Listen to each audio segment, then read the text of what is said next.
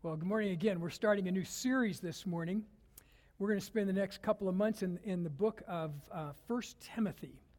And as we open up 1 Timothy and begin to study that this morning, I want to give you a little bit of background information. 1 Timothy's, they're all important books. 1 Timothy's really important for a couple of reasons. 1 Timothy is written by the Apostle Paul, and it's one of the few books in the New Testament that was written to a specific person. Most of the time, when you read one of Paul's epistles, it's a letter that's written to a particular city, a large group. For example, Paul will write to the Christians in Rome, and we get the book of Romans. He actually wrote a book to the church in Ephesus, but in this particular case, he writes a letter to his protege, someone that he considered like his own son, Timothy, to instruct him and to help him and to encourage him on a crucial mission that Timothy had. So he writes this book to Timothy.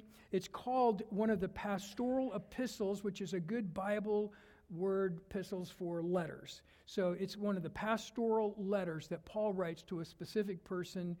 Titus is another example of a book in the pastoral letters or pastoral epistles. So that's who Paul's writing to. It's Paul, the apostle, his letter to his protege Timothy, and Timothy is in Ephesus. And what we find out, we have a map that will help us a little bit, I think. Here is Ephesus down in the corner.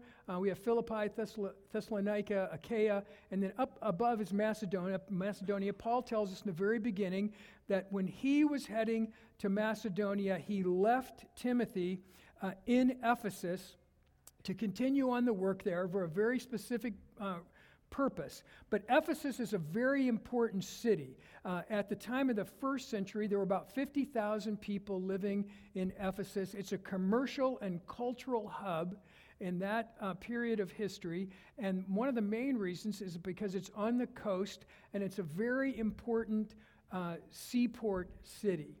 So the world kind of arrived with their goods and services in Ephesus and then fanned out through three major roads to the rest of the world. So Ephesus is a very important place. One of the things that marked Ephesus as significant, I have another picture, and it's the Temple of Artemis. Now, this is all we have left today, but in the first century, the Temple of Artemis was considered one of the seven wonders of the ancient world. It was 420 feet long, it was 260 feet wide, and it rose 60 feet up in the air. It was quite a spectacular piece, a spectacular temple, and it was a big part of their commerce and people coming in. In fact, Acts 19 tells the story of Paul arriving in Ephesus for the first time, and one of the great stories there is that so many people became followers of Jesus that it was killing the goldsmiths and the silversmiths who made statues of Artemis, and their business got so bad that they rioted and tried to get Paul and all of those new believers kicked out of Ephesus because it was destroying their business. So that's the temple, the remnants of the Temple of Artemis. There's another slide that will show us, this is a house. There was a lot of wealth in Ephesus, and this is actually inside the living room of a wealthy person's home, and they were famous for their mosaics and their frescoes that would be painted on the walls. The architecture for the wealthy was interesting. They built their homes against a mountainside, and the roof, the flat roof of the house on the bottom level was the terrace for the next house above it, and so on as you went up the mountain. So that was a little bit of their architecture. That gives you a little bit of the art that adorned their homes. Their homes were famous for their luxurious bedrooms, their luxurious bathrooms, their kitchens. They had what they called a triclinium, which is a Latin word, tri meaning three and clinium meaning couch. And so they had these formal dining rooms that were made up of three couches, sort of in a U shape, and you would recline at these couches to have your dinner. And so they were ornate, very formal, very ritzy kinds of dining rooms that they had, these tricliniums. So they were famous, the homes are famous for all of those things. And then there's one more picture that helps us get a perspective on Ephesus. This is a theater, and originally it was built for theatrical presentations. It was built for theater, for plays, things like that. And later on, under the Romans, it was expanded to seat 25,000, and it was used for gladiatorial contests. So the gladiators would fight in Ephesus. This was a famous arena, famous theater where gladiators would fight. It was such a big deal that there was actually a large gladiator cemetery in Ephesus. So we get this picture of Ephesus, this prominent seaport city, 50,000 people, all of this commerce, all of this culture, one of the 7 wonders of the ancient world, the temple to the goddess Artemis, who is the goddess of the hunt, by the way. And so we have this temple to Artemis, we have these extravagant homes, and now we have this theater that was at one point was used for plays, etc., and then now it's used for gladiators. Paul goes into Ephesus and lightning strikes. Everything begins to change. He finds a few people who had been followers of John the Baptist. He tells them about Christ. They commit their lives to follow Jesus, and all of a sudden the church just explodes in Ephesus, and all over this great city of Ephesus there are people meeting in their homes to talk about Jesus, to worship Christ, to pray together, and the church is going. They don't have a central meeting place, so they meet in homes. And so now you picture this in this multicultural community, in this really opulent, wealthy, commercial city, seaport city. The church is expanding rapidly. Now, there comes some problems that Paul needs to address, and that's why he leaves Timothy, and that's what we're going to begin with this morning. But I wanted you to get a little bit of background in the city of Ephesus because it gives you a perspective on how complicated it was for Timothy. Now, imagine this. You've got this great city of Ephesus, this famous place, important place. You've seen the church just explode. Paul is going to Macedonia. He leaves Timothy there. He says, I'm giving you a charge. There's some men that are speaking falsely. They're denigrating the gospel of Jesus. They're teaching things that aren't true. And I want you to go challenge these guys. Here's the problem. Timothy's about 30 years old. And Timothy's known to be sort of a timid, quiet guy. And so now Paul is writing him to instruct him, but also to power him up, to tell him where his strength comes from, where his power comes from, why he's leaving him there, why it's so important. And so we get that out of this letter to Timothy as well. So here's how Paul begins. In 1 Timothy 1:2. Oh, wait, I have one more slide before we do that. This will help you too. There's a timeline. So let's just look real quickly. Sorry. Paul goes on his first missionary journey around AD 46 to 47. Paul visits Ephesus on his second missionary journey around AD 50.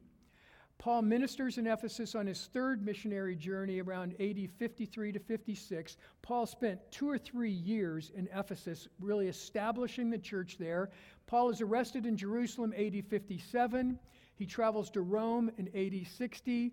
He writes 1st and 2nd Timothy probably around AD 65, but we'll list it from 62, anywhere from 62 to 65. And then somewhere around 64 to 67, Peter and Paul are martyred in Rome. So it gives you a picture. Paul had 3 missionary journeys that are talked about in the New Testament. And on the second one is when he spent a good deal of time. He visited Ephesus the first time on his second journey. On his third journey, he stays for a couple of years, and the church is established there. So now let's look at 1 Timothy chapter 1, verses 1 and 2. It says, Paul, an apostle of Christ Jesus, by command of God, our Savior, and Jesus Christ, our hope.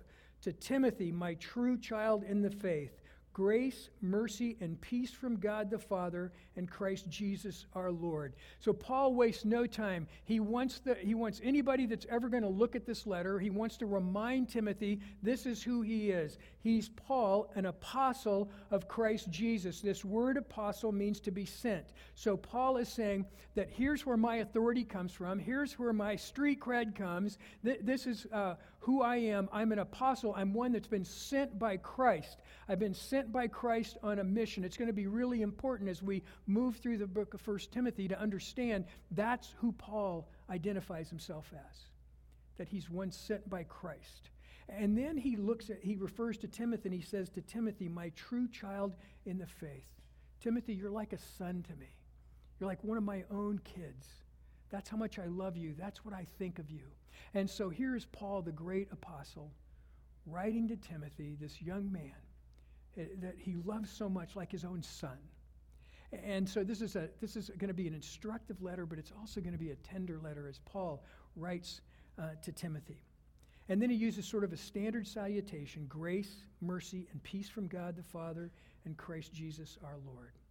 He continues on in verse 3. He says this: as I urged you when I was going to Macedonia, remain at Ephesus so that you may charge certain persons not to teach any different doctrine, nor to devote themselves to myths and endless genealogies which promote speculations rather than the stewardship from God that is by faith. So he says, I'm sending you to charge some men who are beginning to take the gospel and they're adding to it. And they're sort of writing their own version of it. And they're putting in things, and they're pretending that they're the smartest kid in the class. And they're saying, if you really want to know what it means to be a follower of Jesus, if you really want to know, it's not just the gospel, but you got to look at genealogies. You got to look at other mythologies. You got to look at, they're adding all of these other things to the gospel. And Paul's saying, I want you to go after those guys. I want you to charge those guys.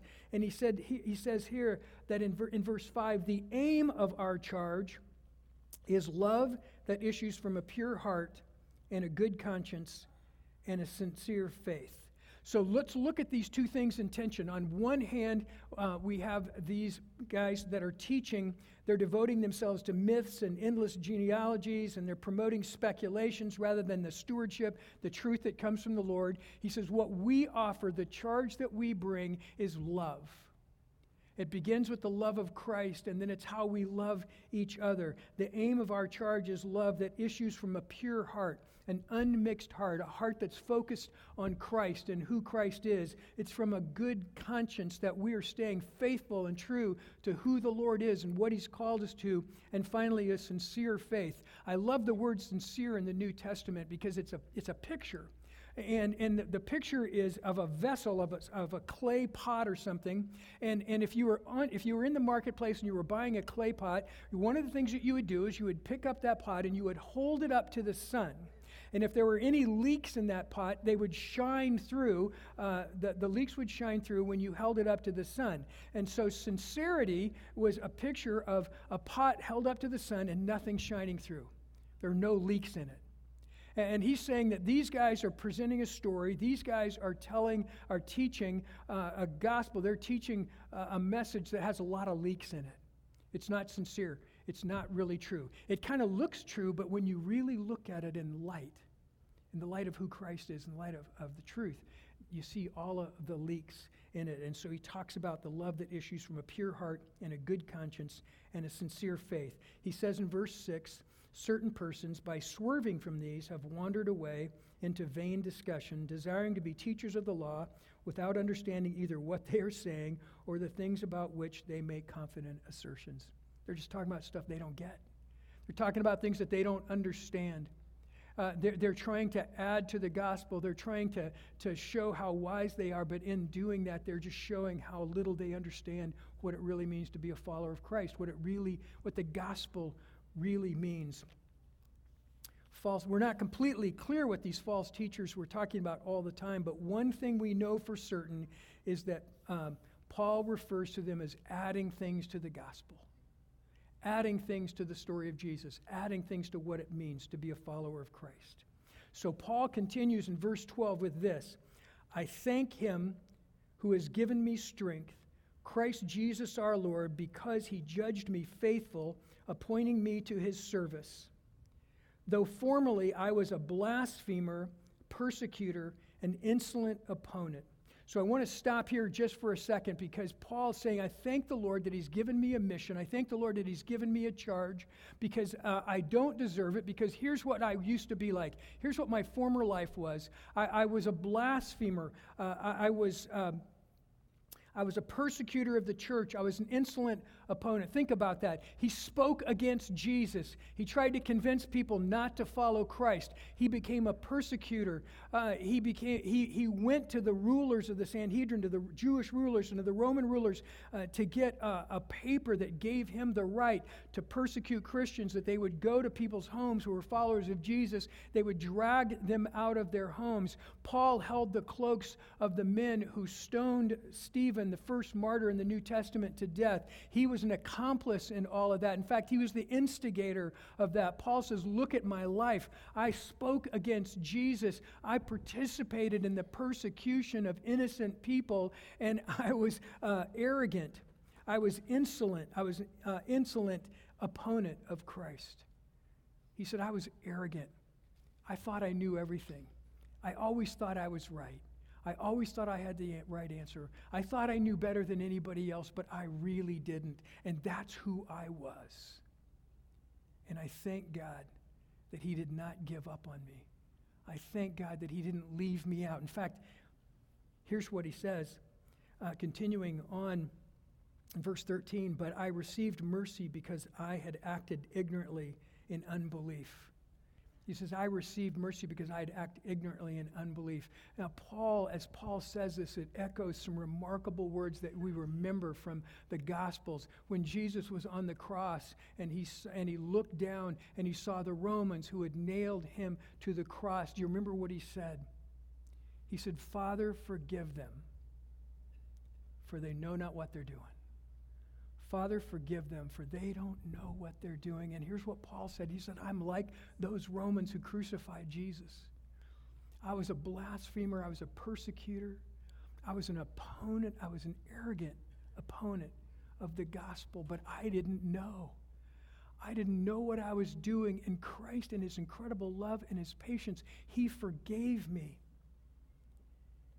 Paul says this, that the grace, in verse 14, and the grace of our Lord overflowed for me with the faith and the love that are in Christ Jesus.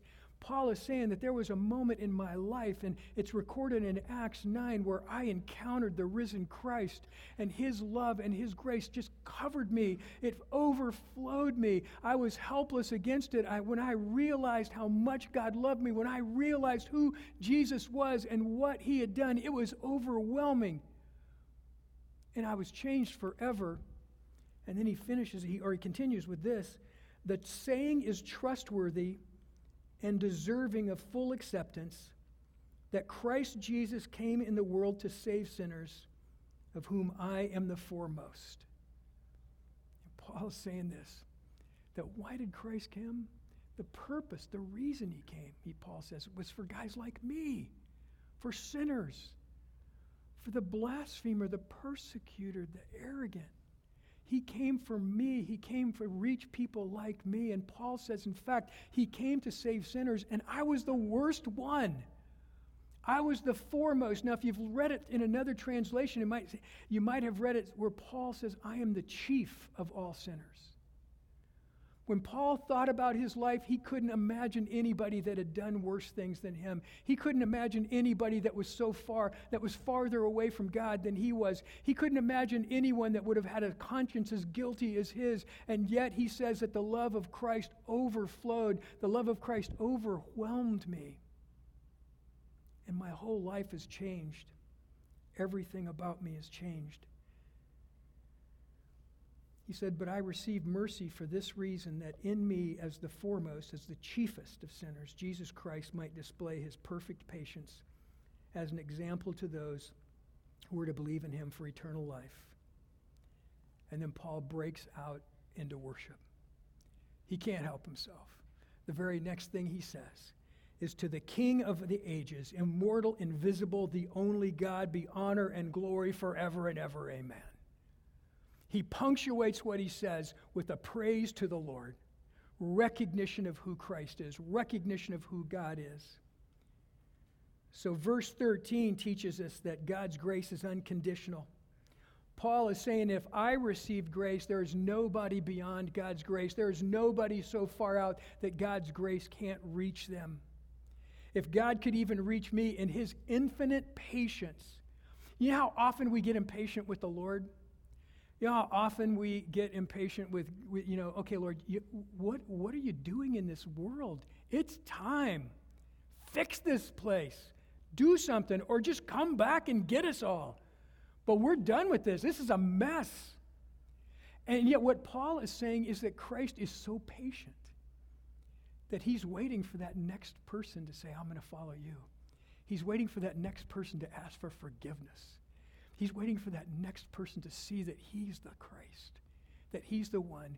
And here's what we should all do. We should all bow and say, Lord, thank you that you didn't lose patience before it was my turn, before I saw you, before I recognized you, before I was given new life. Thank you, Jesus, for your patience.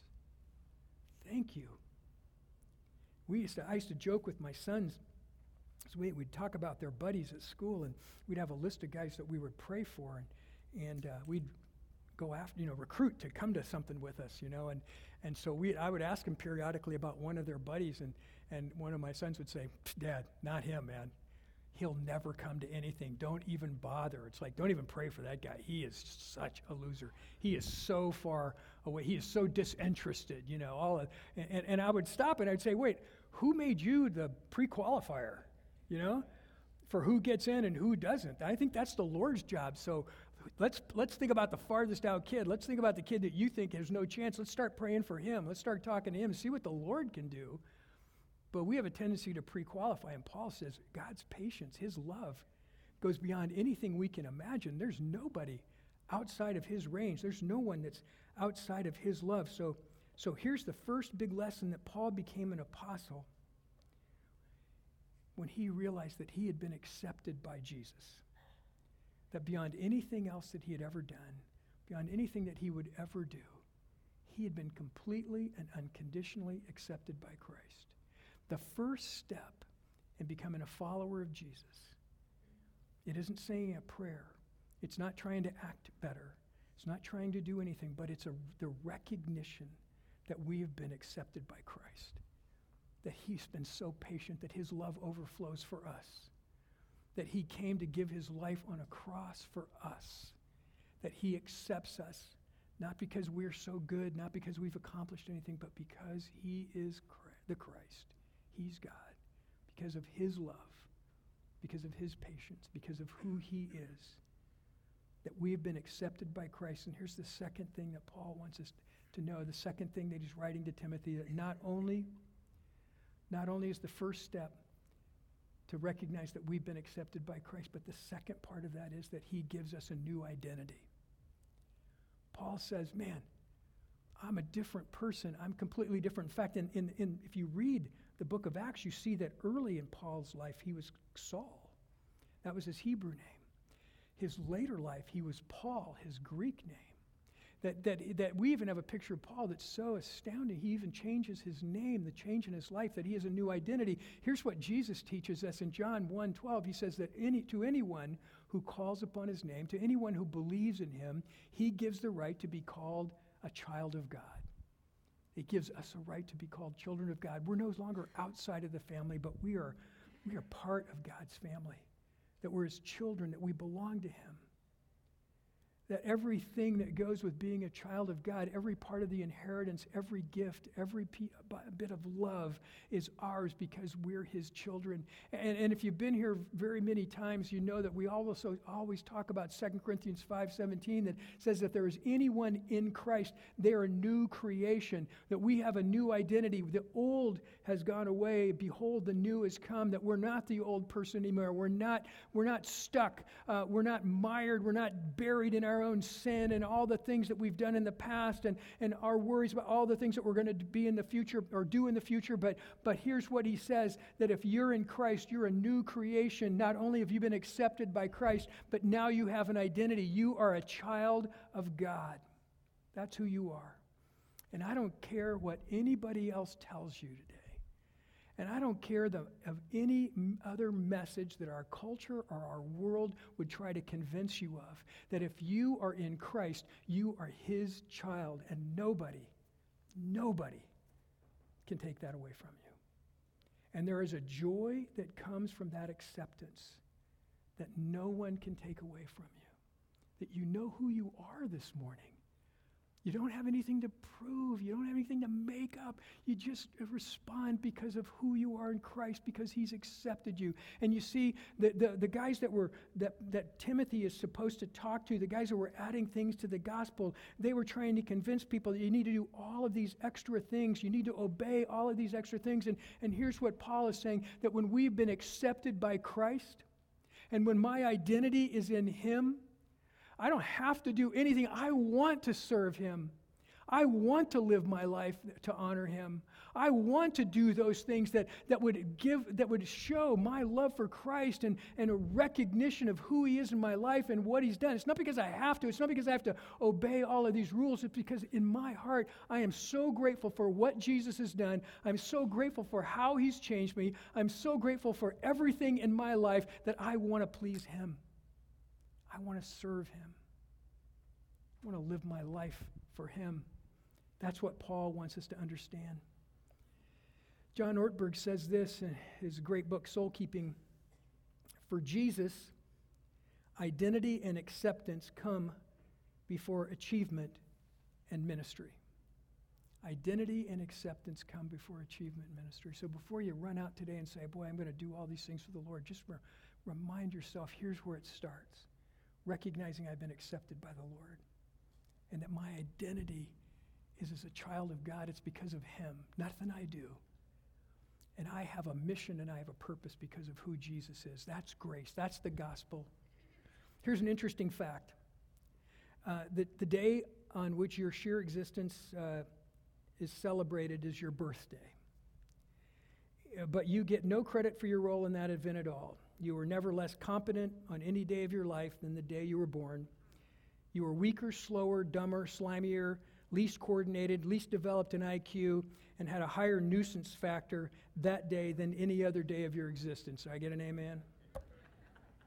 A birth is grace. And if you live to be 100, you'll get a letter from the President of the United States just because you didn't die. Right? Because you're still alive. A birth is grace. We don't do anything for it. We don't do anything to achieve it. We have the privilege. We're given that gift of life. That's what Paul is talking about. That's what grace looks like. Not something we earn, but something that we're given. There's another great picture of all of this, and I don't know how many of you remember the old series, The Lone Ranger, but it's a great one, the Lone Ranger and Tonto. I'm not talking about Armie Hammer and Johnny Depp. I'm talking about the old guys, the classics. And it's an old series if I watched the reruns growing up and wasn't even old enough to see it the first round. But you doubting me? No, kidding. But the Lone Ranger is this great story, and one of the central characters of the Lone Ranger is his horse. Who knows what his horse's name was? Silver. Yeah, come on, you're not dating yourself. There was a recent version of it. But anyway, his horse was Silver. And Silver's really famous in the story because Silver was this horse that couldn't be broken. Do you remember? Silver was this horse, and you'd see him up on the cliff, and he'd rear up, and he was leading the wild stallions, and he was considered the horse, an untamable horse. But something happens, because even Tonto told the Lone Ranger, don't try to get that horse. He's untamable, he's unrideable. But something mystical happens in the course of the Lone Ranger, and he and Silver make a connection, and he tames Silver, and he rides him on all of his adventures, and it's the Lone Ranger and Silver, the untamable horse. And, it becomes part of the Western ethos in our culture in those years, in that generation, because the idea was that if the Lone Ranger could tame Silver, then there's no bad guy in the world that he can't take. There's no problem that he's going to come into that he can't solve. If he can tame Silver, he can do anything. He's a legit hero. That's who the Lone Ranger is. And you see, that's exactly what Paul is saying, that if you really want to look at the true hero, if you want to look at the true Savior, he says, I was the untamable. I was the one that was so far out. I was the one that was saying, don't even think about that guy. Don't invite him to anything. He's a persecutor. He's a murderer. He's a slanderer. He's a blasphemer. He's way too far out, and yet God's grace saved me. And if Jesus could save Paul, that's what he's saying. If Jesus could get to Paul, he can get to anybody. Nobody is outside of his grasp. Nobody's outside of his love. That's the point that Paul is trying to make. And Paul is saying that good intentions aren't enough, but it takes a relationship with Christ. And he says, I'm an example of what it means to follow Christ. He was the worst of the worst. So here's where we're going. There's two things that we learn from Paul's story. The first is that the first lesson that we learn is that there is nobody who's beyond God's grace. There's nobody who's so bad, who's so far out that they're beyond God's grace. No one. He proved that. He showed us that. Here's the second thing. The second lesson is that the path to spiritual maturity is not becoming more independent. It's not thinking that we're a more powerful Christian. But the path to spiritual maturity is just the opposite. You see, here's what we do. We've been a believer for a long time, and we think that being a mature Christian means that there's stuff comes up in our lives, and we say, okay, God, no problem. I got that one. I got this one. I've been around a long time. I know a lot of Bible verses. I know a lot about you. I got this one. I'll take care of this one for you. That's not spiritual maturity. That's a lack of wisdom. But real spiritual maturity is this, that the longer we know Christ, the longer we've been a follower of Jesus, the more deeply we're convinced of our need for him. The more deeply we understand that without him, we're completely lost. The more deeply we depend on his strength and his wisdom in our lives. The longer we know Jesus, the more we understand how much we need him.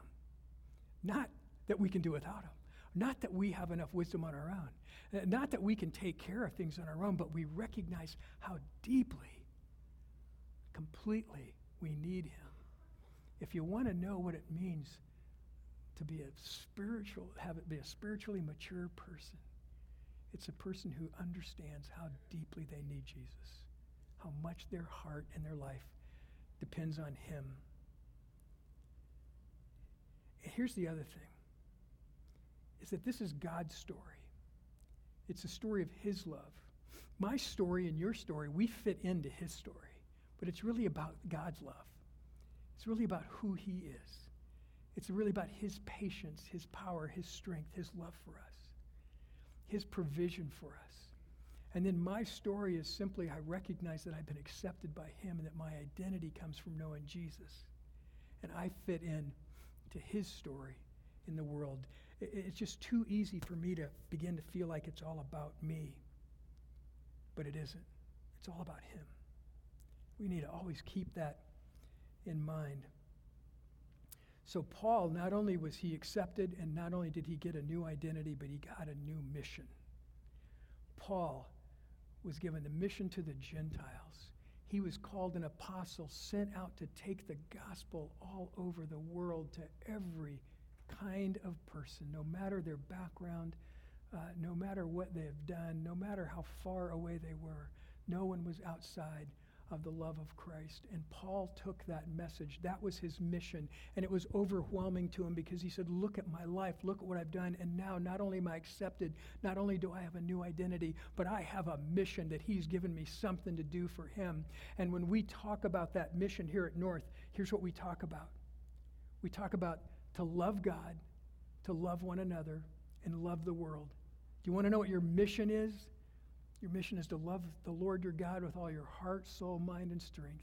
To love one another as Christ has loved you. And to love the world as Christ loved the world. That's our mission.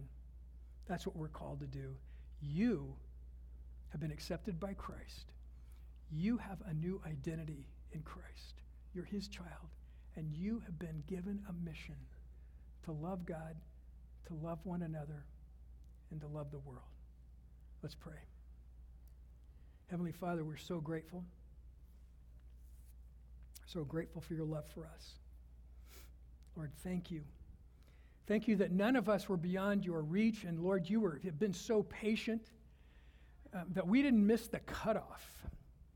That we didn't miss the time. Lord, thank you for your love that overwhelms us, that overflows us. Lord, I pray this morning that you would encourage us, convict us, whatever is necessary, that our life in you begins when you accepted us and we discovered a new identity in you. And Lord, then we live our lives out of that truth and out of that reality. And Lord, that you have given us a mission. And so, Lord, we receive that this morning, and we ask that you would give us the strength and the courage to fulfill the mission that you've called us to. Lord, we'll give you all the honor and the glory and the praise. It's because it's for your kingdom. We ask these things in Jesus' name.